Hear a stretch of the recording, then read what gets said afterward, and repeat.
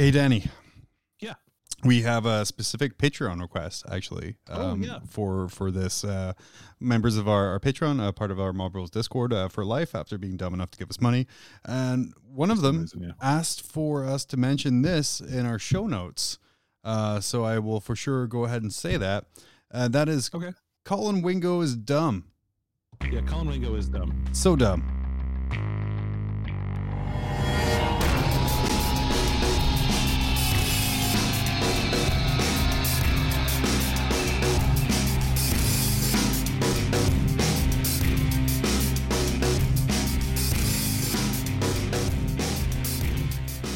Also, one of my 40k nemesises who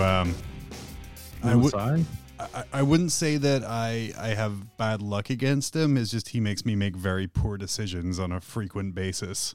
Just a face. I get distracted by. Is it just drinking or like on the table or bounce? Sure. Yeah. All of the above. Yeah. Okay. I'm like, yeah. But yeah, welcome to Mob Rules. I am John, joined of course by Danny. Back for a marathon, third time in 3 weeks. Crazy after last week's bonus Taylor, where Taylor came in and talked to us about the goings on of Warzone Charadon. Where did we settle on that? It's actually Haradon with a hard card on, like it's hard on Warzone hard on. Yeah. The Book of Rust. Perfect. Nothing like the old rusty hard on to release some solid. Really revitalizes my army. Just that rusty hard on that we're getting from that book there. Yeah, kind of going on what's there. Lots of feedback, lots of love for Taylor. Lots of hatred for Skin, which I'm surprised. A lot of people share Taylor's dislike of Skin. So it's the worst organ, actually. I don't know if you knew that. It's the worst organ. It is, and also the largest on most people. But yeah, Danny, what have you been up to these past couple of fascinating weeks? We didn't really talk about that last time. Oh my gosh, dude. It seems like it's been a whirlwind, right? So let's see. So we got the Drukhari book. We did. I've been making lists and looking at that from a competitive perspective, which I don't know. It seems pretty good. There's some people that are calling it broken. I think it's a little bit early to say that, especially with like this being the 4th army book released. And like there's been a lot of Marine supplements, which are technically other armies really, but like we're talking like maybe out of less than 10 armies. Let's see. Marines, the big three supplements. Oh, Death Watch as well. Yep. Necrons, Drukhari, and Death Guard. Sorry, 8. How could I forget, John? How can you forget? 8. But yeah, so we'll see. They're very good, and they play exactly like you would expect them to. They hit like a sledgehammer. They float like a butterfly. And they shoot up a lot of drugs. You know, one thing I like about it so far is every army book has played differently, apart from maybe the Marines, where obviously, but each one is very kind of specific in its play style. Like a Drukhari army plays differently than a Death Guard army, which plays differently than a Marine army, which I think is the point. I mean, I hope so. So I hope so. And then were the complaints about, this army is broken, and it's just going to be like, this is now the 8th codex in a row that has broken the game and is completely broken. Cool. Cool. So like when Death Guard came out, Mortarion with 4 War, that was so broken. Not so much, and then when Dark Angels came out, Deathwing Turret completely broken. Well, maybe that one's a little bit more accurate with a couple of the things they can do. They're really good. But what we're sort of just seeing is a lot of armies coming out and not a lot of games being played. So when they are played, they're mostly viewed online through very good players playing them. So like, oh man, these are too good. Look at what they can do. Doesn't necessarily mean it's broken. We'll see how it plays out. I mean, right now they might be overpowered in the meta, but who's to say like what the next book is going to bring? Like AdMech is supposed to be next, I think, is what the rumor engine says. I believe so. Hopefully. So, and let me tell you how much a real shooty army loves to play against a real fragile army. So we'll see how that works out for him. I just hope it doesn't turn into like rock, paper, scissors, hammer, like similar to like early Age of Sigmar, where like if you had one army, you were like with my Night Hunt, I was guaranteed to beat the Sigmarines, but I would automatically lose to the Caradon Overlords because of the way the armies were constructed. That's my only concern when I see like such divergent playstyles and army construction coming through. Well, yeah, we'll see. I think there'll always be a place for a super fast, fragile army. And if the terrain is good, then the shooting shouldn't be that punishing. But when they do get shots off, it's going to hurt. So hopefully AdMech is kind of a more well-rounded army, which they definitely did that to Necrons. Like Necrons have really solid mid-range assault troops, which is great. I'm very happy about that. But we're looking at a whole army, maybe a whole army redesign. So we'll see how that all plays. Speaking of Dark Angels, which we were just talking about. Yeah, snuck that in there. I've been playing Dark Angels and kind of building a Dark Angels list. So I had some attack bikes 3D printed, or just the sidecars for Outrider bikes. So I'm going to use the Heresy Outrider bikes with cool sidecars that are like servitor operated, with some multi-meltas that I have on extra the Scimitar pattern attack jet bikes that I have a bunch of extra multi-meltas on those. So I'll be able to make some Ravenwing attack bikes. And then I also have, I bought some Deathwing Terminator boxes, which are really cool kits. I haven't built a bunch of those. I'm a little bit bummed on the options, honestly, because you only get one Thunderhammer and one Chain Fist, and I need like all my guys to have that stuff. So at least I have enough Storm Shields that look cool. So in building those, I'm going to start working on some, some Talon Master conversions as well. I think that's probably my next step. I don't really know what I want to do. I think I want to try and combine like a Space Marine. Well, okay. So we talked about Heresy Outriders. Now I'm going to talk about Primaris Outrider. And I'm going to use, I'd like to use a Primaris Outrider bike, like as kind of the base, and combine that with like a Custodes jet bike to make like a land speeder sized Talon Master with like one rider. Just because like the regular Talon Master looks kind of stupid. I think he just looks all bolted on and dumb. So we'll try something to make him a little cleaner, a little slicker, a little faster. But yeah, so in addition to building Dark Angels, playing Dark Angels, being Dark Angels. Yeah, true. So let's see. I played one game in person down at the game store. They opened up their tables, so like full COVID precautions. Like literally, we're the only people in there playing a game. Mask wearing required all the time. Gotta sanitize those hands all the time. Anyway, so I played against Mike P. Or Mike Pastillans, as you might know him on Facebook. He does a lot of posting for Demons content. Anyway, he switched to Necrons, and I tried out my Dark Angels. I used a couple of proxies, and he was nice enough to let me use. And yeah, dude, Dark Angels fuck. So I had this one round in that game where first of all, these attack bikes, oh man, did they do good. One squad killed a Menhir with just the bolters. Oh, Jesus. And then he re-rolled a save so that it wouldn't die, which was epic. It was super cool. It made me laugh super hard when it happened. And then the multi-meltas managed to take the Silent King down pretty far, and I was able to deliver the death blow with Ezekiel's bolt pistol because it's damage 2, and I just got that lucky 5 to wound and just freaking popped the Silent King off. It was dope. Yeah, I won that game, I think like 80 something to 60 something. So it was like not pretty close. Yeah, it was pretty close. I made some mistakes and I kind of saw where I could play a little bit better next time. And same with Mike. We talked it over at the end of the game. We did a good postmortem. And then I also got to play John Kyo Cullen on Tabletop Simulator for the GT that I'm playing in that's online for Tabletop Simulator, obviously. I got to play against the Space Wolves. It was a really good game. John, of course, is just a really good Space Wolf player. And he was able to put me in some moves that I was a little uncomfortable with. If you catch my drift. Virtual hugs. It was a struggle cuddle, but he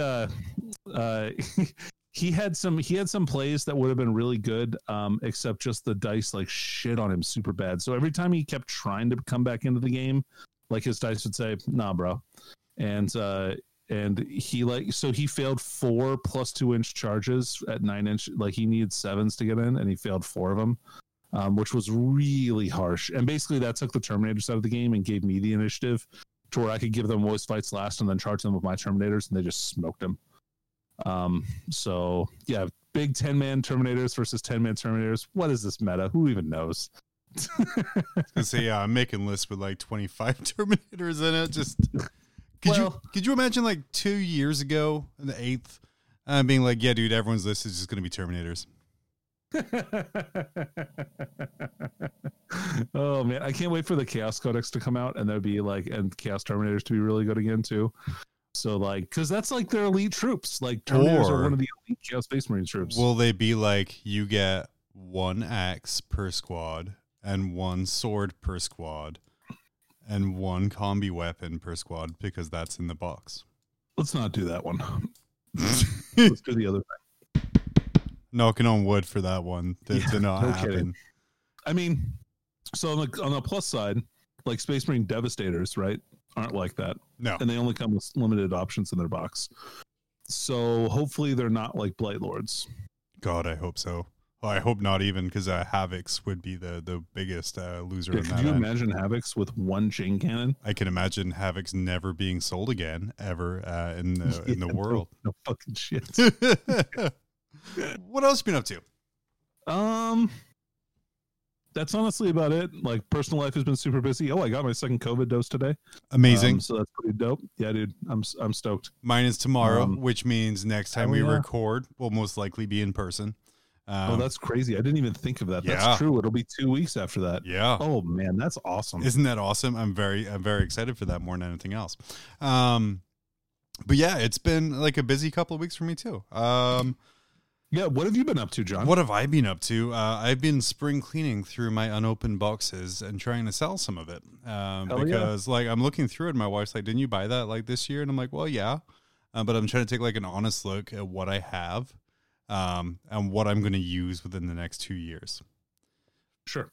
And am I going to use a pair of Helverins? Maybe in the future. Probably not within the next 2 years. Not, yeah. So if someone else can get use out of it, then that's all the better. And that can fund my other poor purchases. I also subscribed to the new Warhammer 40,000 magazine that was coming out. What's that called again? Wait, we can get it in the US? Oh, yeah. As of today, you should definitely go check that out right now. Where do you subscribe to that at, John? Oh, man, that's a great question. But one of our Patreons brought it up in the Discord. Good old Russell. What a champ. What a champ. Yeah, and he received his Hobbit game that I mailed out to him, which I would also never use. You know the worst part about it? Okay, so I was like, yeah, I thought it was like he's had that on search for a while. He was super excited about it. And then so I sent it to him because I'm like, look, dude, I'm never going to use it. So we shipped it out to him, thanks to the podcast. And then he has to pay $30 import or 30 pounds import tax on it. What? Yeah. Seriously? For Brexit, he got like a little note in the mail saying he owes 30 pounds. I'm like, dude, do I owe you? And he's like, well, I'm getting a Hobbit box for 30 pounds. So like it's fine. I mean, that's pretty good, especially since it's not sold anymore. Yeah. And again, like just talking to him, like I would rather, like he plays a lot of Lord of the Rings and is a big fan of that system. So I would rather go to someone who's actually going to use it. And then on top of that, Danny, while you were out at another town, I had you pick me up all of the Death Shroud they had in stock. So one. Which is, I'm still, my wife was like, are you going to cancel one of the other 2 boxes you have on order from the local store? And I'm like, no, I can take 18. And I think when all of those come in and the stars align, I think I'm going to try a game with 18 Death Shroud. Because I think that would just be hilarious. I think 18 Death Shroud, 10 Blight Lords, and like a character in Poxwalkers. And just screw the support. We're just going all out, just crazy Terminators for the memes. Something I've been talking about in this way is my ability to just have fun with meme lists. Sure. Something else I did, yeah, I really just organized, tidied. We got the new books. I'm very, very excited for the Terminus Est Assault Force. I think that's a really fun way to play Death Guard. I don't think the limitations are crazy bad. Your army's going to have a lot less. Your army's going to have a lot less killing power without kind of plague burst crawlers and dreadnoughts and other things like that. But Ninth isn't about killing. It's about holding objectives and scoring points and doing secondaries. And you can build your Terminus Est Assault Force to maximize secondaries and be just pumped full of objectives secured. And it's just like, if most Terminus Est Force lists I'd be making or seeing have 80 to 100 Poxwalkers. If you're spending your time shooting 80 to 100 Poxwalkers, cool. My 25 Terminators are going to come through and just fuck you up. If you shoot the Terminators, cool. My 100 Poxwalkers are going to just hold all the objectives and do all the things. So I think it's a great list. And that Psychic Tree is a little costly on warp charge, but man, is it so good. Man, those powers are awesome. So expensive, but man, they are great. So I'm excited to kind of finally get that out and get that going. And outside of that, very little. Been enjoying the new models that have been coming out. Some of the new Sisters models, even the one with the weird face. The Judge Dredd and sister. Have you seen that hand? Yeah, the pose is a little unfortunate. I do enjoy the background of that character, though. Like, yeah, it's really cool. I'm not okay. I don't think the model is as bad as other people are saying. But I think it's fine. I like the idea of the sisters having a commissar who can look at someone and go mortifier, like, fuck, or like. Oh, I thought it was like a chaplain. Yeah, well, and they decide who becomes Repentia, who gets intoned in the mortifiers, like that kind of thing, like that too. So, like in the fluff, like they're the deciding force. So if you fuck up bad, they'd be like, "Well, time to join the Repentia to really make up for that." And you're like, "All I did was not close the door after me," and I'm like, "Well, off you go." But I guess generally it's a great addition. I like seeing the new Skitarii character too. It's going to be really interesting to see how he fits in, or it fits in with the new range. Absolutely. And the new combined book. Because I think this is going to be a really, I think more than Drukhari, I'm really excited to see the Mechanicus book or the AdMech book, because it's been split between so many publications for so long now, that having everything pulled in to be finally one unifying book, like before, like in 7th or 8th, where we had Codex Skitarii and then Codex AdMech, and then Codex Imperial Knights, and then everything sort of got pulled together a little bit. And then they released a bunch more stuff to go with it. And then, and now we're going to see, I think, truly what their vision for that army is going to be. And I'm pretty excited about what that is. I think it's going to be real good. And I hope they take Knights out of it, to be honest. Like, I hope that's not a part of the book, because they should be their own faction. I hope it's like they did in the Warzone Hard-On, where like it's a stratagem to add keywords to Knights, or something that'd be cool. Similar to that, right? Because I mean that works. But yeah, well, lots of cool stuff coming. We are going to take a quick break. I think we're going to cut to Innes, who's going to hit us with some more getting good to soft beats, and then we're going to be right back. And I want to respond. We got a YouTube reply who took some issues with some of the things I said on one of our Warzone Charadon reviews. So we'll be right back.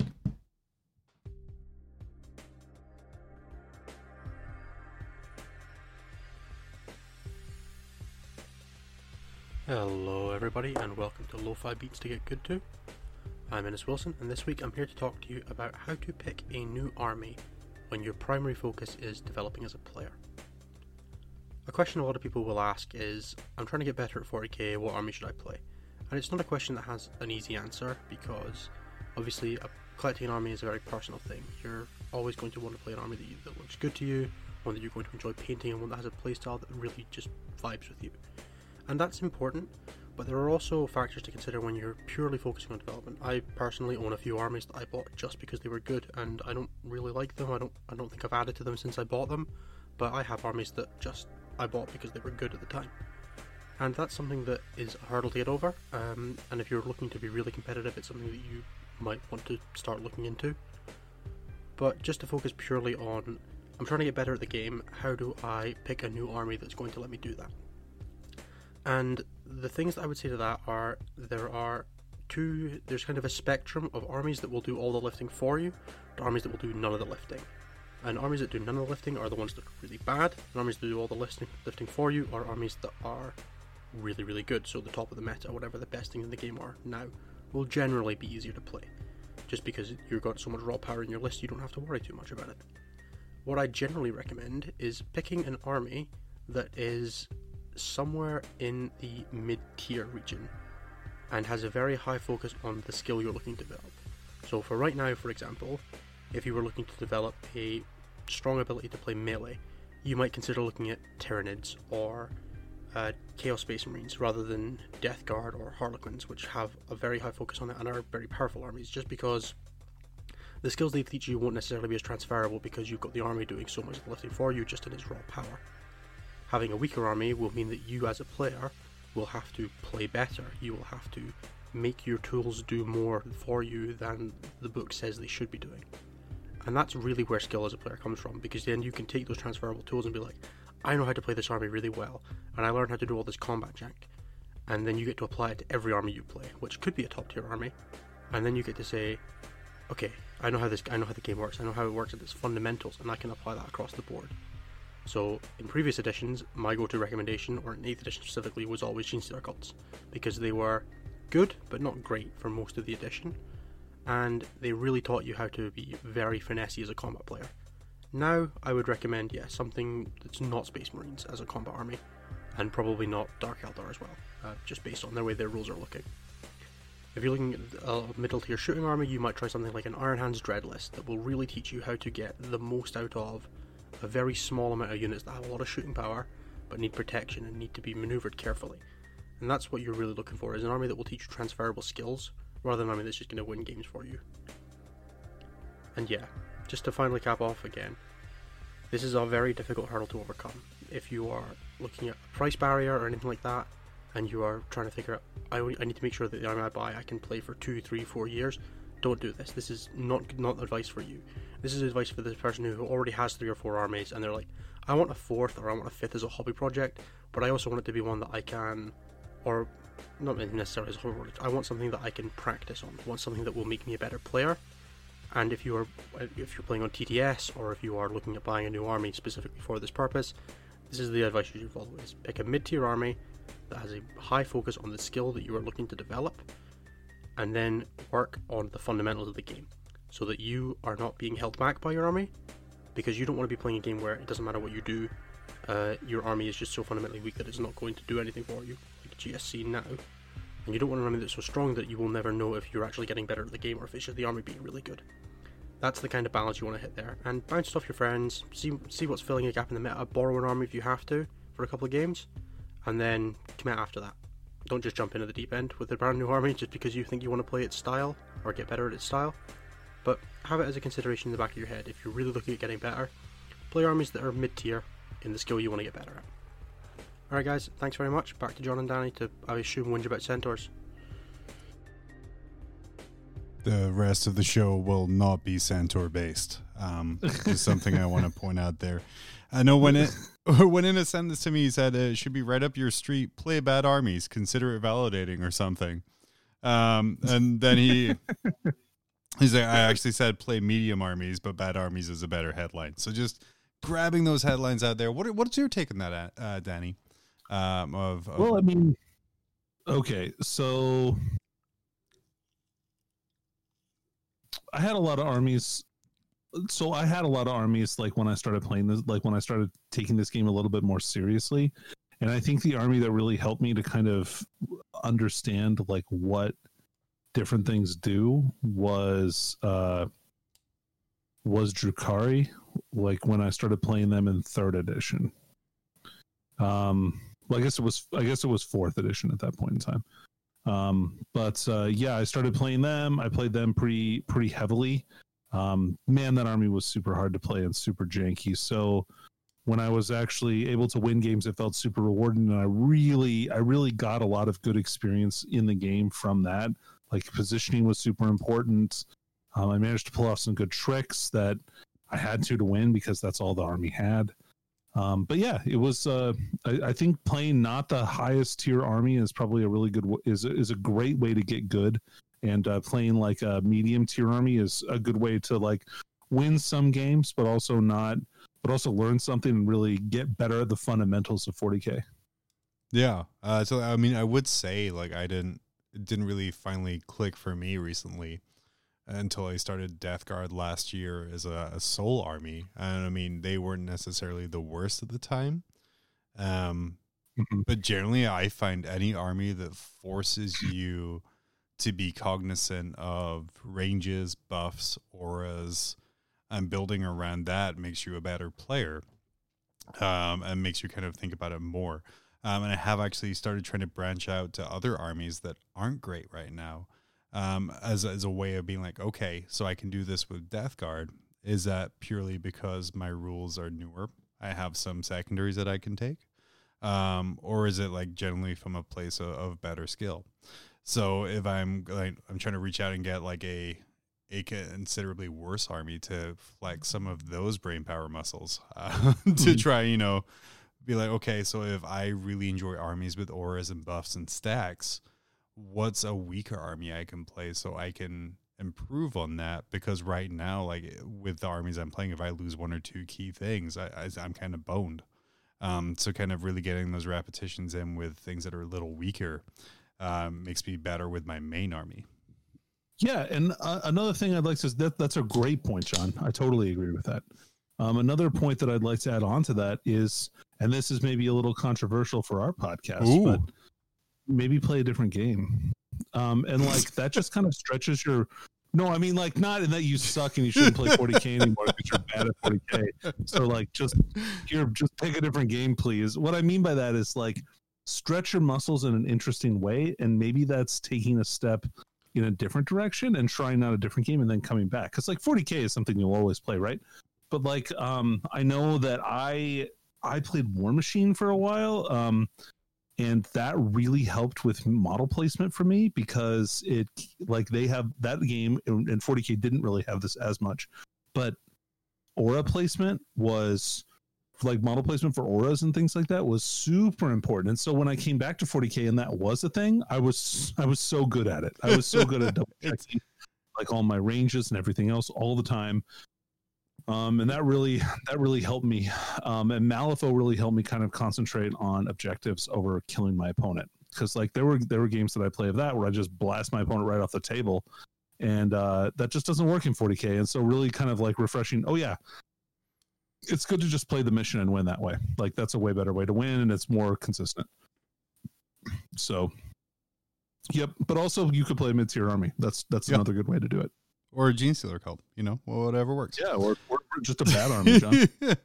See, cool. You can do that too. So I'm just doing it before they get a book and turn really good again, so I can be like, well, I've been playing them since they were bad guys, like 3 months ago. Pre-bandwagoning, and I'm like, this picture is hurtful, and I'm on it. So something I said in one of our last videos, which was the review we did of the Cult of Strife rules from Warzone Hard On, rubbed a few people the wrong way, which, I obviously as a super popular person who never irritates anyone in the world and generally gets on with everyone, was surprising to me. But it all came from the fact that before we started our review, I sort of addressed people complaining that there was a supplement to a codex being released on the same day as the codex. Okay, what did the babies say, John? So I think our take on it was obviously with COVID and shipping delays, this wasn't supposed to come out the same day as the Drukhari Codex. That's just kind of where it landed. We also said things like these are optional rules. You really don't have to use them. And then we pointed out that each of the different things in there, so like the AdMech stuff, the Death Guard stuff, the Drukhari stuff, is very flavorful and makes you adjust your army in a way that turns it from the way the main book was meant to be. So the Cult of Strife changes your force from a Drukhari force to a Cult of Strife force, which plays very differently. The Terminus S force changes your force to something that's very different than a standard Death Guard force. So it's just giving you more options. So I say we go over this thing. Mainly, it's broken down into 5 points. Holy shit! For real, someone made a 5-point comment on YouTube. They put more effort into that than our video. If you can see what we did. We put virtually 0 effort, so of course you did. Of course.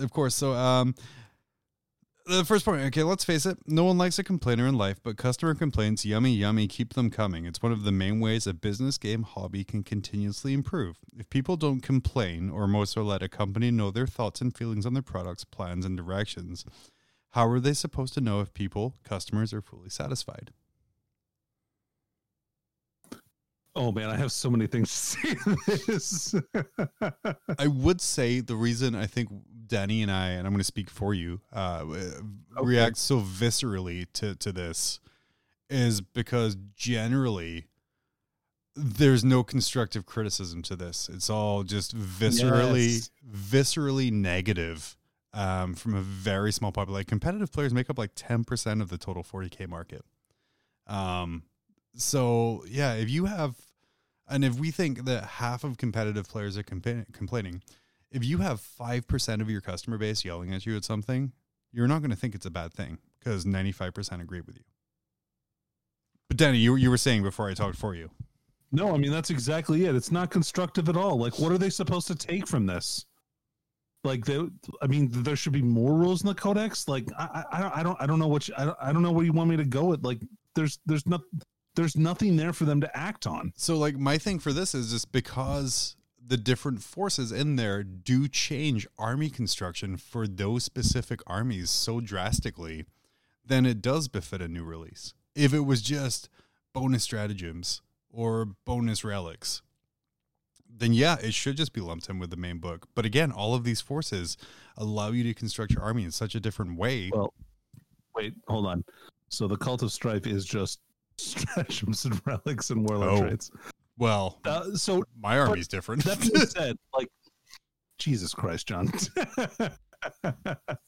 That being said, like, okay, you know what? I'll hear out the rest of this guy's this. Sorry, I assume it's a guy. I shouldn't assume that. Like, I'll hear out the rest of this person's complaints about why they feel like this is such a terrible thing for them to do. Okay. Number 2, shutting down complaints just because you don't share them isn't really in the spirit of customer service, and any business that thinks and acts like that wouldn't last long. Bootlickers can only get you so far. Well, we are not GW. I will say, 1, we're not GW. 2, we're entering the 5th year of this podcast, which Danny I've been on since the start. Danny, you've been on since the first year. And then full time for the past 2.5 years, I think now. 2 years. Yeah. Yeah. Pretty much like that. Sounds right. And I wouldn't necessarily say we're bootlickers, as we're not actively looking for things to hate. And we understand. We're just not negative. Yeah. Like, we try not to take like a negative perspective on everything. But okay, sure, we're bootlickers. Yeah, cool. Number 3, it doesn't fit their usual business model of having a supplement being released at a later point in time, giving a player something to look forward and spend on again. So it's out of order.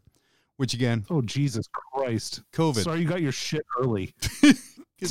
Fuck. COVID. And if we look at it, Death Guard was supposed to be December. I believe Drukhari was originally slated for January, which would have put the supplement at March, which between the two, where if you have a book with Death Guard, Drukhari, Admech, and Knights spread out across that time, this supplement comes right in the middle of the release schedule, which sort of makes sense. Gives you a preview of where Knights and Admech are going. Adds a Death Guard and Drukhari. Or maybe Admech's already out. Who knows? Maybe. Like, who knows? Because global shipping got fucked up, but these orders go in advance, like months and months down the road, and all of a sudden you have someone calling you and be like, hey, we have like 100,000 of these books in a warehouse. And we're like, whoa, let's hold off for 2 months because we don't want to release stuff too close together. Right. Point the 4th. Having these two books out at the same time when a player is sitting down to build a list with potentially some rules released in another book that could work with and maybe not being able to afford the extra dollars, pounds, euros, just to use a single page back and front with more rules in it is just plain annoying. Maybe if you're getting free books sent to your door, it might be hard to empathize with other players in this situation. No, I don't empathize with you. I had to buy Warzone Chardon, or Hard On. And like, I had to buy Codex Drukhari. Right. So like, yeah, like I'm still spending money on this stuff, and I would still buy it even if I wasn't getting the books for free, some of the books for free. Yep. I would still buy this stuff. And sorry, you also don't have to use this if you don't want to. Like there's nothing that GW is doing to like force your hand into using this supplement. You don't have to use it. There is this feeling of you owe me rules. It's crazy entitlement. There's an entitlement to this hobby now. And I will say, do we get review copies of books? Sure, we do. That's no secret. And again, thank you for sending it. Thank you for people who watch it and the feedback we get, and it's generally very positive. If you look at this from a purely kind of time hours perspective, we received our copy of Warzone Hard On and the Drukhari Codex for review Friday at 4 p.m. We were told we can release information about it Saturday at 2 a.m. Danny, we both work full-time jobs. This might surprise some of you, but this is not our careers because we're not very good at it. So that's but we try so hard. we try so hard. But it's very small turnaround time. So I think between filming, editing, uploading, it was like 5 hours total. So it was very minimal that we put into it. But if you still look at that, if the total value of those books is about $100 US, which for our minimal time we put into those two reviews, which again, it was some great information. It was purely from like a lighting, sound, editing point that it wasn't great this time. That's $20 an hour for editing, filming. Me going to Danny's at like 8 o'clock on a Saturday night to film till midnight, to go to work at 5 the next morning, to edit at 2 p.m. the next day. Let me tell you about overtime for effectively $10 an hour for each of us. Is pretty rough. It's pretty rough. But again, we're very blessed to be in the situation we are, so we don't complain about it. We are. I get that. And I get that it is nice that we are trusted with these things, and we do get to make the content that we get. So again, I kind of see your point in that, where maybe it's a little harder, where we do get that, and our complaint is, oh man, we have to make content. Ugh. But at the same time, there's nothing forcing you to buy these books. And we do this because we like to make the content, because it's something that we really enjoy.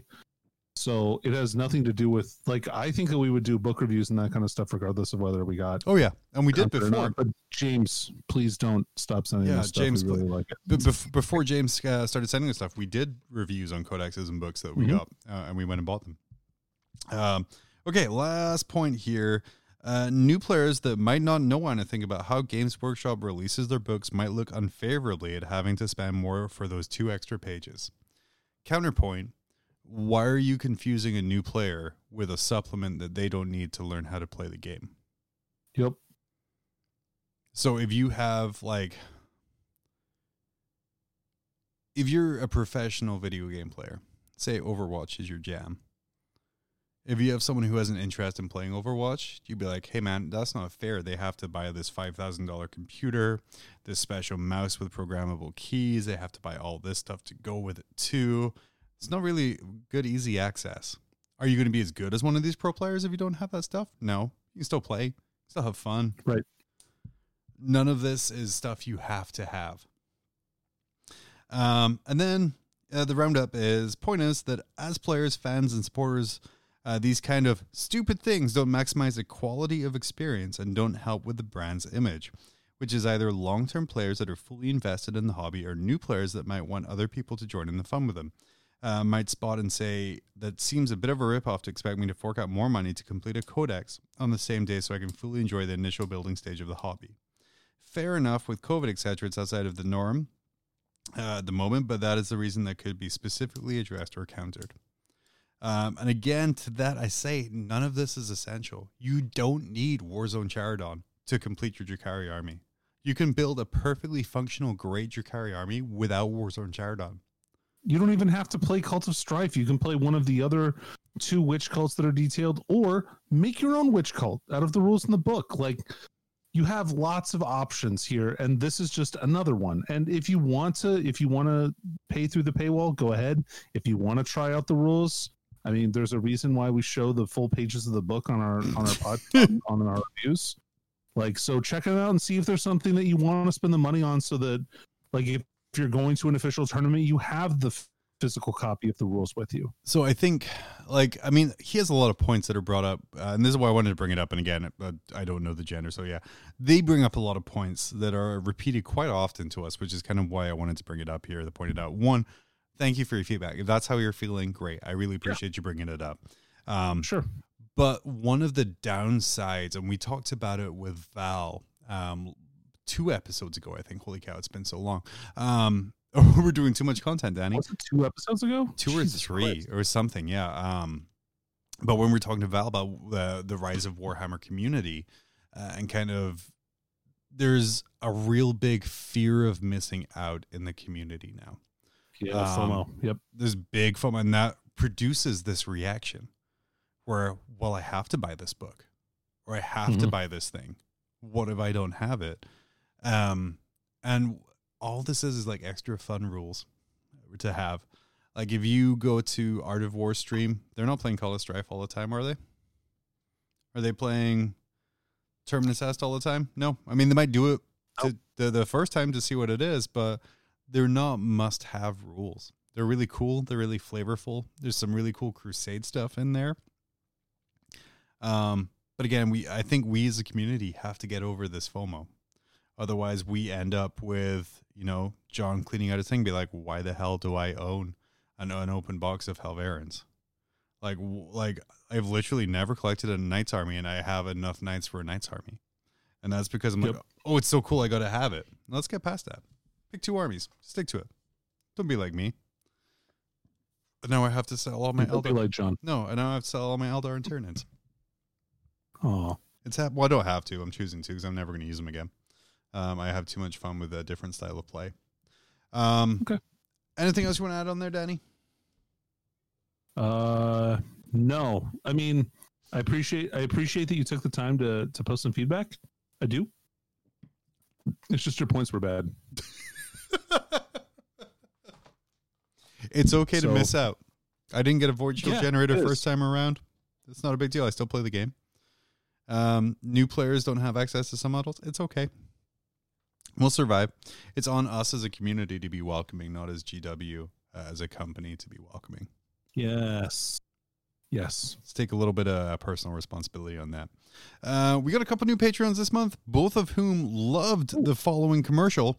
So we're going to play it. We're going to enjoy some really popular ads, and then we'll be right back. We're going to talk about a specific mission from the GT pack and how to get good at it. Earl Hagen was a legend. In 1960, he whistled his way into Hollywood and into our hearts. Decades later, he made a comeback, lending those lustrous lips in the 1980s to such bands as the Scorpions, Guns N' Roses, and Pat Benatar. A half-century after his humble beginnings, he's at it again. This time without cumbersome musical accompaniment, he'll have you wetting your whistle and whistling along. His new album, Earl Whistles Disney, is sure to be a hit with all generations. Order now and receive a bonus album, Earl Whistles More Shit, a collection of previously unreleased material of Earl's favorite songs through the years.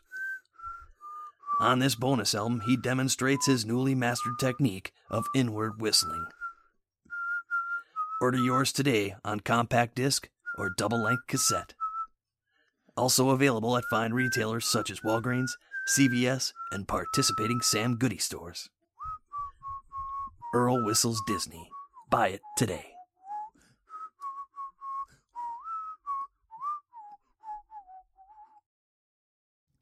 Classic and very popular. An excellent commercial. Peter from NGC 40K recorded us for that years ago, and I think it's one of the few that I use to this day just because I enjoy his whistling talents. He's a good whistler, man. He's very good, very good. Okay, so we've got some popularity about our opinions, and that scares me a little. But hey, let's keep it going. We've actually started providing tactical advice. I think Innes has inspired us to be like, well, shit, he can't be the only one who's smart on this podcast. Well, yeah, if Innes can do it, then anybody can do it. Exactly. So. I think that's the Team Scotland motto for WTC. Yeah, I'm pretty sure. So we're going to go through mission by mission from the GT tournament packet 2020, and then hopefully by the end of this 2021 will release, and we'll have 9 more episodes of content coming through. Perfect. It just works. This is pack plus content, Danny.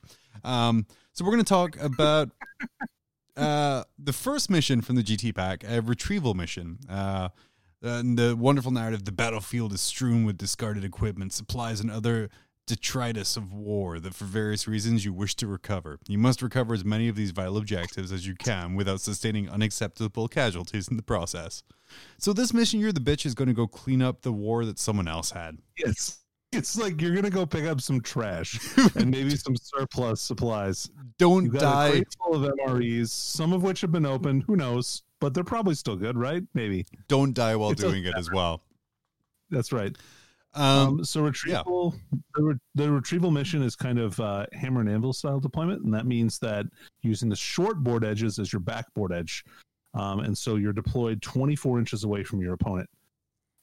There are 6 objectives in this mission. There are 4 in no man's land and 1 pretty deep in your own deployment zone. This mission has the take and hold progressive objective, which means it's a hold 1 for 5, hold 2 for 10, and hold more than your opponent for 15 points. And the mission-specific secondary is minimize losses. This is but one battle in a greater war. If we are to consolidate our gains and prosecute the longer war, you must ensure that the lives of your warriors are not carelessly thrown away. So this is minimized losses. At the start of the battle, add up the number of units in your army. This is your army strength.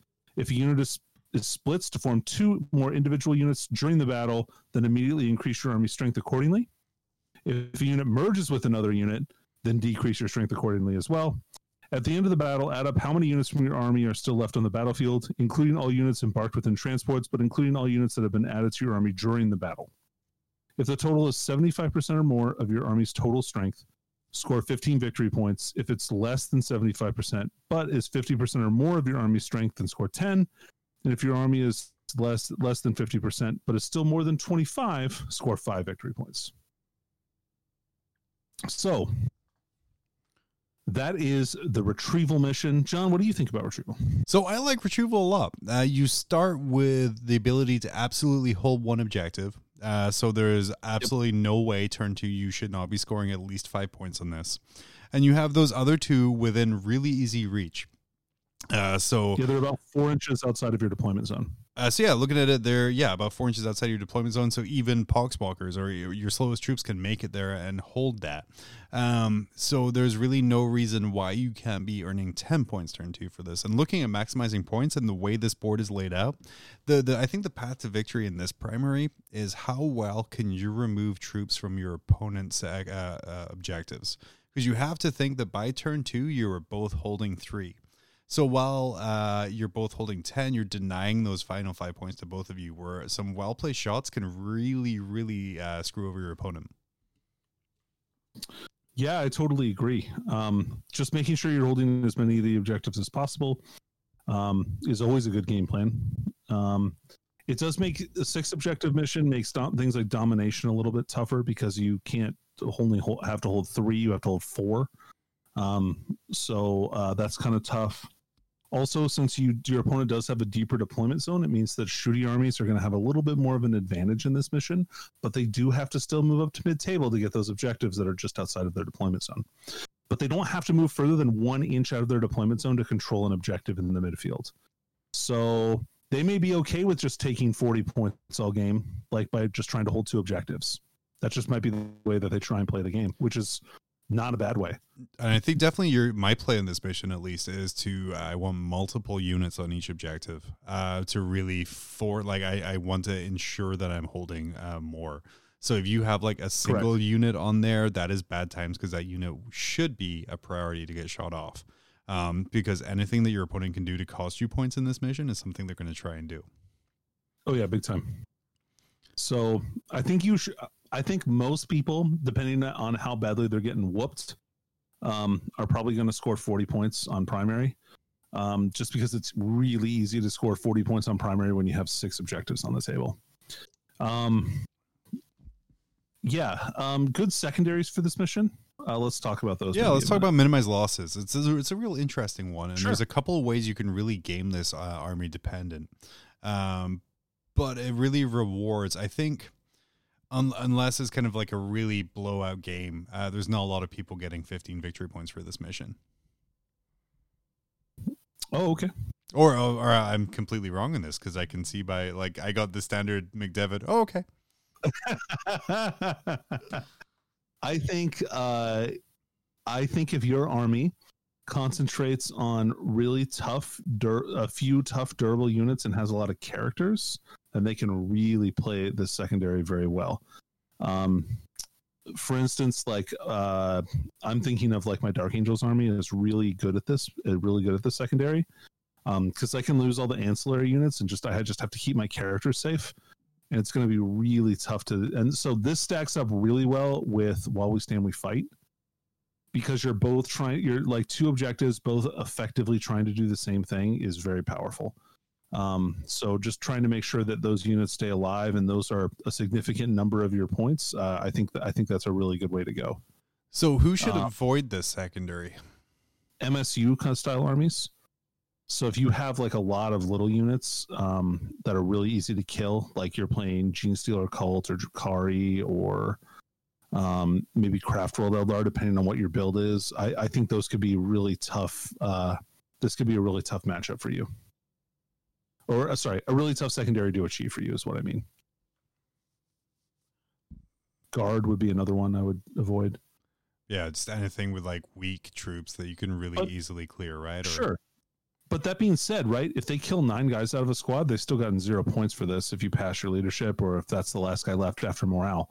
So, like, if you can hide that guy for the rest of the game, which is not super hard to hide one dude on a table, you could really maximize this pretty well because you have a lot of units that can kind of soak up the losses that you're going to take. And it's really forcing your opponent to make some difficult choices of are they going to try and maximize their primary points or are they going to try and deny you your secondary?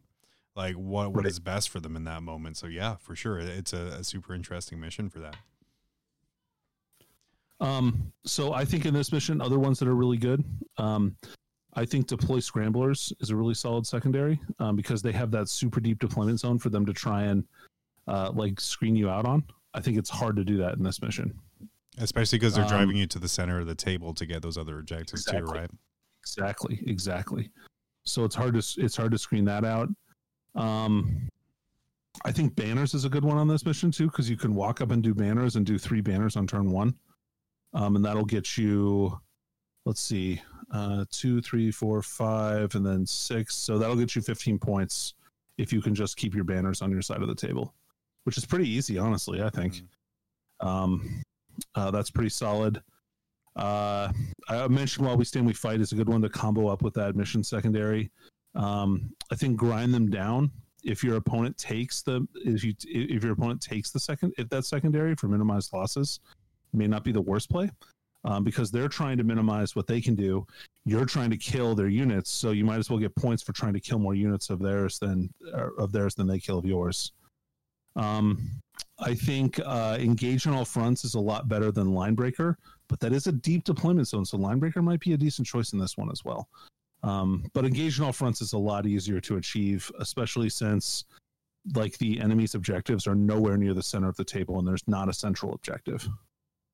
As far as racial secondaries, I think that the Necron one, Purge the Vermin, is really good on this one because you can keep them out of your side of the table and score a lot of points on that. I think Drukhari have like a similar one as well, right? yeah, Drukhari have almost the exact same secondary, so that's a good one for them. Ancient Machineries is good for Necrons here as well, because you have to designate 3 objectives outside of your deployment zone, and so these objectives are right next to you, so you can literally walk up in action and do that every single turn on one of the 2 objectives that you have, and you're going to get 15 points on that if you can keep your unit alive every time you action. So, and keep the enemy away from that objective. So that's a really good one too. Yep. And I think just speaking from my experience, that Spread the Sickness is a good one for this as well, because you're pretty much guaranteed 9 from that. And if you can drive off, which you should be trying to drive them off the other objectives anyway, you can easily get 15. And Space Marines have one too, where if you kill an enemy off of the objective, I think they get 3 points for that, something like that. I think they have that one. Maybe that's a Space Wolf one that I'm thinking of. Anyway, there's so many good, and there's definitely a bunch of Marine ones that'll be pretty solid. The Dark Angels one, where you have to have a unit that sits on an OBSEC unit that sits on an objective all game, is pretty freaking great for this mission, because you can just sit in your deployment zone with an OBSEC unit and be like, okay, come get me, because I am moving. How do you rate this mission compared to the other ones here? This mission is pretty fun. I definitely like playing this one. I like 6 objective missions. I think those ones are really cool. Not quite as much as I like 5 objective missions. Those I think are the sweet spot.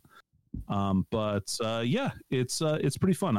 I give this one a 4 out of 5. Oh man, I was gonna go for 4.5, but I guess we'll stay with 4 Gauss Flayers out of 5. 4 Gauss. Okay, well we're gonna go to 3.5. 2 Combi Bolters out of 5, but it has double the shots, so it's the same number of stars. We're going to take a quick break. Like I said, I think both of us really enjoy this mission. It gives you some really nice tactical options of denying and gaining points. I just want to point out how proud of you I am right now, because you knew how many shots a Gauss Flayer had. I know. And, that makes me really happy. Thank you. Well, someone like in my COVID bubble only takes fucking Necrons every time that I play them.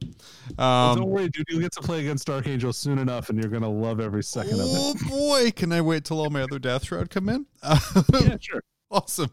Except for the box that I'm keeping here hostage from you. God damn, that's right. You do have half of them. So we're going to take a quick break. We're going to come back. And speaking of Drukhari, Danny's going to take us through his idea of a great Drukhari list after this incredibly stable and not at all overdubbed advert. Dude, I'm the best. I took first place at another tournament. First off, stop with the thunder and lightning. You don't impress me. And second, let me check out the BCP rankings. And I don't see you on there.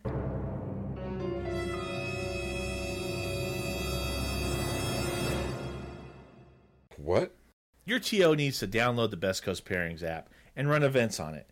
After the event, the results are uploaded into BCP rankings, and the best part, it's easy and free. But I play multiple game systems. No big deal. The BCP app can be used for any game. A ton of events every weekend are using it, from major international tournaments to local stores. And now that it's available on Android devices, you're going to have some serious competition. There can be only one. BCP Rankings is a fun and exciting way to measure how you or your team stack up. No matter what you play, your score goes to an overall ranking, or compete to be the best in a game, a circuit, a region, or the world. Download the app or visit www.bestcoastpairings.com for more info. Best Coast Pairings. Are you the best? All right, we're back. What a great advert that in no way overdubs for no reason halfway through a sentence. Yeah. Danny, you mentioned earlier, longtime Drukhari player, first-time Drukhari caller, starting in 3rd edition, so almost 20 years of playing with glass hammers. We did a real in-depth review of the Dark Elder or the Drukhari Codex up on our YouTube channel. We both really like the book. While you really like it, I'm like, I don't want to play that. I don't want to play into that. But yeah, what are some of, like, we didn't really have time to go through some lists or things we were thinking.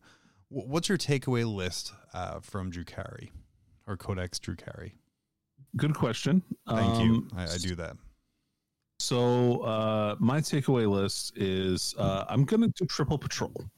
I decided I wanted to do Homunculus Covens. I wanted to do I want to do Kabalites and I want to do witches and I wanted to have all that stuff. Plus, I wanted incubi in my list, so I'm pretty stoked with the list that I got to make here. And then with the new rules in Codex Drukari, those 3 patrols cost no command points, correct? Correct. Which is weird because I also get refunded the cost of one of the patrols, so it actually ends up being 14 command points. Huh. I feel that'll be FAQ'd. Yeah, I really feel like that's not a thing. But yeah, we'll see. We'll see. That is an interpretation. I don't think that's the correct one, but anyway. So I guess I should start. And the reason I decided I wanted to do triple patrol as well is because I really wanted to take Drazar. He's such a cool character, and you have to take triple patrol. We don't have to take triple patrol, but you can't do a real Space Raiders detachment and still have Drazar be your warlord because you have to max out your HQ slots, getting the homunculus, the Archon, and the succubus. So anyway, the list that I came up with is I've got my Kabalite detachment, which is an Archon with Blast Pistol and Husk Blade. He's got the Jin Blade. And then I gave him the Always Strikes First, the Always Strikes Last Warlord trait. That seems really good. From someone who has a thing that does that all the time, it is real good. You just have to be in engagement range. Like, you just, whatever unit he's fighting gets strikes last. Like, super cool. And he's got 1 million attacks at great strength and 3 flat damage and. Then it's also got Drazar. Then I've got 3 units of 5 Kabalite warriors with Blaster Blast Pistol. So they ride around I'll get to that in a minute. And this is all black card, I'm sorry. So this gives me access to Vect. If I wanted to do the Aura, I could, but I'm not doing that on this Warlord trade. Which new Vect, new Vect, which is one of the major changes to this book here. Dude, it's great. Yeah, so maybe you want to describe what new Vect does for those monsters who don't want to give us YouTube ad revenue. Yeah, and it's a long video for you to watch for the whole thing. But more or less, in a nutshell, Vect is a 0 command point stratagem. Use it after your opponent resolves a stratagem that they have. For the rest of the game, that stratagem costs 1 additional command point. So it just lets you kind of nuke something very intrinsic to your opponent's army, something they're probably going to use more than once. So like if you're playing against Space Marines, like getting rid of transhuman, or not getting rid of transhuman, but making it cost more resources is very powerful. So that's a great ability. This really makes you rethink your entire game plans. I know a lot of people are building armies around particular stratagems and reusing them and using them over and over again. Right. To all of a sudden, these are now cost 50, 30% more. That's some crazy resource management you're pushing on them. Absolutely. Yes. And then I've got a unit, an Archon, a Court of the Archon, which is something you probably have never seen on the table before in your entire life. I've got 1 Court of the Archon that's 4 Urgles. And Urgles are a 16-point model that has 3 wounds and a 5+ feel no pain, and they have a 6-up invul, which decreases to a 5-up invul on turn 5. Turn 2. Turn 2 because it's turn 3. Sorry. Oh my God, I'm still okay. So it's a 6-up invulnerable save that increases to a 5-up invulnerable save on turn 2 because these guys are Blackheart and they count as being 1 higher round from Power from Pain, which is great. And then I have in this detachment I have 4 Raiders. Oh, sorry. There's also 1 unit of Incubi. I have 4 Raiders and 2 Venoms with double splinter cannons. So Kabalites will ride around and wherever I need them to. I'll probably keep Venoms for, and they all have Grizzly trophies for -2 leadership bubble, which just helps to remove things and make your opponent's combat attrition a little bit worse. And the Raiders, I've got Dark Lances on them because with Cabal the Blackheart, I get to reroll a miss for every unit, so they get to reroll a miss on their Dark Lance. So for a 1-shot weapon, that's pretty solid. And then I've got my Witch Cults, which is Succubus, who's a Master Succubus, and she's got what's the name of that Warlord trait? Anyway, her Warlord trait is whenever she rolls a 6 to hit, she does the damage of the weapon she has in mortal wounds to your opponent. And then she has the Triptech Whip, so she has like 10 attacks because of Adrenal Light on the charge. 10 attacks that hit on 2s and wound on 2s at -3 AP that are doing 2 flat damage. Anytime I roll a 6 to hit, it does 2 mortal wounds. And this is a poison 2+ weapon, so if your opponent is a vehicle or something like that, I'm only wounding them on 6s. But if I roll a 6 to hit, you're taking 2 mortals anyway, so with 10 attacks, there's a good chance I'm going to do 4 mortal wounds to whatever I'm fighting anyway. Can't really transhuman past mortals. Nope, really can't. And then I've got a unit of 10 Blood Brides, and they have I paid the command point to give the leader the relic whip from the hotly contested Cult of Strife. You paid $60 to win this game. That's exactly what I did in this scenario. $60 so that you can't fall back ever from combat. There's an upgrade to an agonizer that you can take where if you hit your opponent, they can't fall back with that unit. So hopefully I'll charge 2 things. She can whip them and make sure they stay, and then the rest of the witches can like dice up whatever else they're fighting and just beat the crap out of it. And so I gave those witches the +1 strength upgrade. And then I have 2 units of 10 Hellions that are just stock, and I gave them the +1 strength upgrade on them as well, so they're strength 5.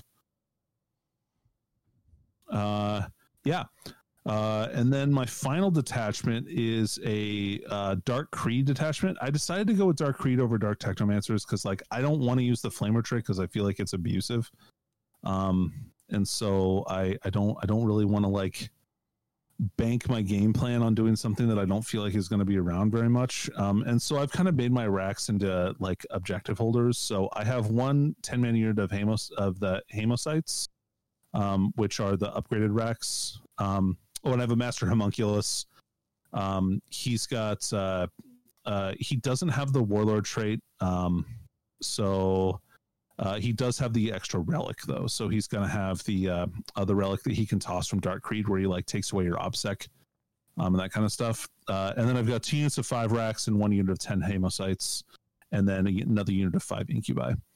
So my plan is with this is I want to take raiders that have 5 racks and 5 Cabalites, and I want to throw those up the table. The Cabalites can blast stuff, and the racks actually are going to get out as soon as I can, because they have a 12-inch aura of an additional -1 leadership, and then also you're going to be a -1 on your combat attrition test. So when you fail that leadership test, you're going to be a -3, and you're going to be an extra -1 on combat attrition. So if you're not Marines, you're going to be hurting for certain.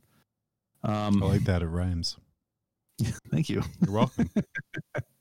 But yeah, overall, and there's 5 more Incubi in this detachment as well. So I have 3 units of 5 Incubi. So I think it fights an assault. I think it shoots okay. It's not the greatest shooting army in the world or anything like that with 4 Dark Lances. But it does fight really well, and it's very fast. And it kind of gives me some options with the 10-man Hellion units to kind of avoid blast a little bit. And hide them a little bit easier, and then just make sure that on turn 2 they can advance and charge and really get in there. But I don't know. We'll see. It definitely looks like a fun list for me to play. I don't think it's like the greatest Dark Eldar list, but I think it's definitely got some ability to take the board. It's got some ability to hold objectives in the rear. And I think it's got some objective, or I think it definitely has the ability to dice your opponent up in melee, because all these units are like the Incubi, the Witch, the Blood Brides, the characters are all extremely killy and will wreck your day if they make it in. So how do you combat, like if you come up against this army, say, how do you combat that? Like what are your priorities on stopping? So I think what you do is you kind of have to set up traps for your opponent, right? So, and by traps, I mean you have to make situations that they have to deal with, and by that I mean they have to get out of transports, which is where they're protected. So ideally, you want to shoot down the transports as fast as you can, so that kind of peels off a layer of protection. Because otherwise, these units are not very durable. Like they're not durable. So you want to kind of peel off those layers of protection and then shoot the shit out of them. Or if you have combat, assault them, assuming that they don't have the ability to make you strikes last. This army has 5 different ways to make you fight last in melee. Each one of the Incubi units plus Drazhar can do it, and the Archon has it. So just be aware of that as a thing. Otherwise, just kind of watch your. So what I mean, and when I said traps, right? So put units on objectives in the middle of the table, and it may seem counterintuitive. Like, why would I do that? They're just going to chop me up in melee or assault me and get extra distance. Great. Then they're in your line of fire. And that's the whole idea. You want to draw them out so that you can shoot them. Like, that is entirely the way that you beat this kind of an army. Speed bumps. You have to be able to see them to shoot them and for them to... Anyway, so you have to do that stuff. Yeah. Does that make sense? It sure does. I'm taking copious notes here. Hopefully it all comes back to bite you. But yeah, it's a really great Dark Eldar Ardrakari list that I think really speaks to how the army should be played. It's fast, it's fragile, but when it hits like a truck.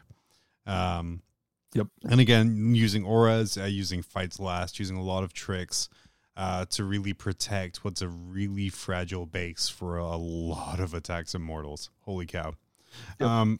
We're going to take one more break and we will be right back to wrap this up. Do you like cookies but want something more British? Buy biscuits. Not like those you have for gravy. British biscuits. For dunking in your British tea. Stiff upper lip guaranteed.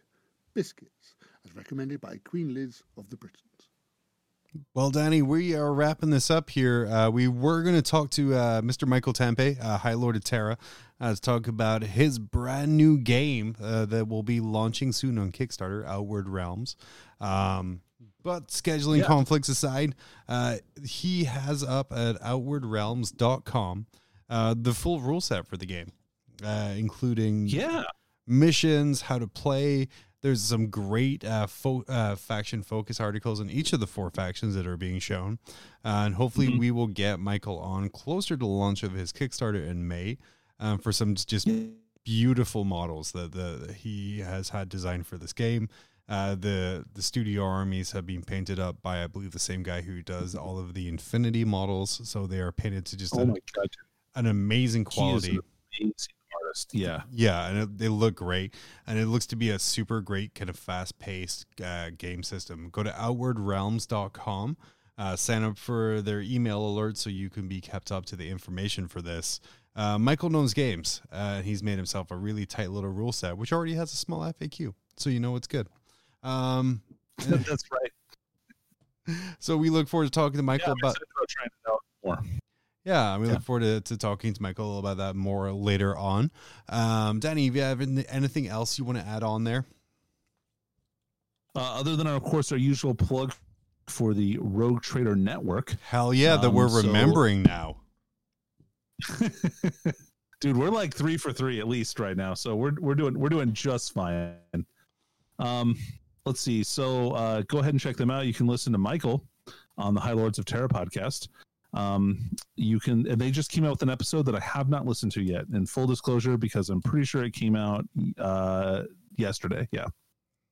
Oh, hell yeah. And then sorry, I just got a last minute letter of recommendation that got sent in. I got an email notification. I'm very, very happy about that. And so then we've got the Dangly Boys. Man, did you listen to Fuck, Marry, Kill like rankings of army books? It was pretty good. It was a great episode. Yeah. We kind of spiritually went along with our rock, paper, scissors, again, making fun of the stupid ass way of ranking factions and the importance people place on it. But yeah, if you have a chance, if you can only listen to one episode of Dangly Boys, because most of the other ones are as bad as us, the Fuck, Marry, Kill episode is amazing. Hold on. Or worse. Let's just put that out there. I want to make sure that we're rating them appropriately. And then definitely check out, not an official member of the network, but a spiritual member, Seth the Mad Dog, leader of the Dangly Boys, the Dangliest of Boys, has his YouTube channel that he's really pushing out some amazing content on, with some great battle reports and some really amazing org tactica. If you want to know about orcs, check out Seth the Mad Dog. Yeah. And then finally, the final member, the junior member, if you will, of the Rogue Trader Network is the NZ40 Shabal. The Matt Gates of the Rogue Trader Network. I'm so jealous that they get to play in tournaments. like actual honest to God tournaments. Oh, like, buddy, soon. Let me tell you, I'm already looking at majors this year of traveling for once I get that second vaccine in. Hell yeah. Same. Big same. Big same. But yeah, for sure. Check out all of these amazing podcasts and hopefully more coming soon. Something I want to plug is we did a surprise release last week of a special episode. And look for more of those coming in. We might be streaming something on YouTube. We might be streaming. We might just release an extra episode, but more content coming from us because I've been very productive this week in creating intros and outros. I swear to God, one person questions my professionalism on video production, and I go so far over the top making animated intros and outros that I'm like, well, fuck it, we have to use it now. Hell yeah. It looks great, though. You did an amazing job, dude. Thank you, man. Thank you, man. I was like, I'm good at this. I know I'm good at this. You are. Not talking, but the production part. No, that's what I meant. Yeah, for sure. We got it right. But yeah, so I guess we're going to wrap this up. We'll be back maybe next week, maybe 2 weeks from now, but most likely 2 weeks from now in person where we won't have the weird Discord delay. It's going to be great. Likely we will not have a guest next episode. If it's Danny and I finally in person together, because it'll just be us bullshitting for like an hour and a half about random ass things, and I can't be more hyped for it. But if that's all we have, check out our YouTube channel, Mob Rules, Facebook, Mob Rules AK, Patreon. Don't give us money, but you can look at us there and join our Discord. It's great. Don't do it. Don't do it. There's way better things. You can buy a Coke for the amount of money that you could give us a month to make terrible content. But thank you for all of those who do, because we buy Cokes with that money. Or I think we figured out for like someone pointed out we could buy 8 dildos a month. Wow. Yeah.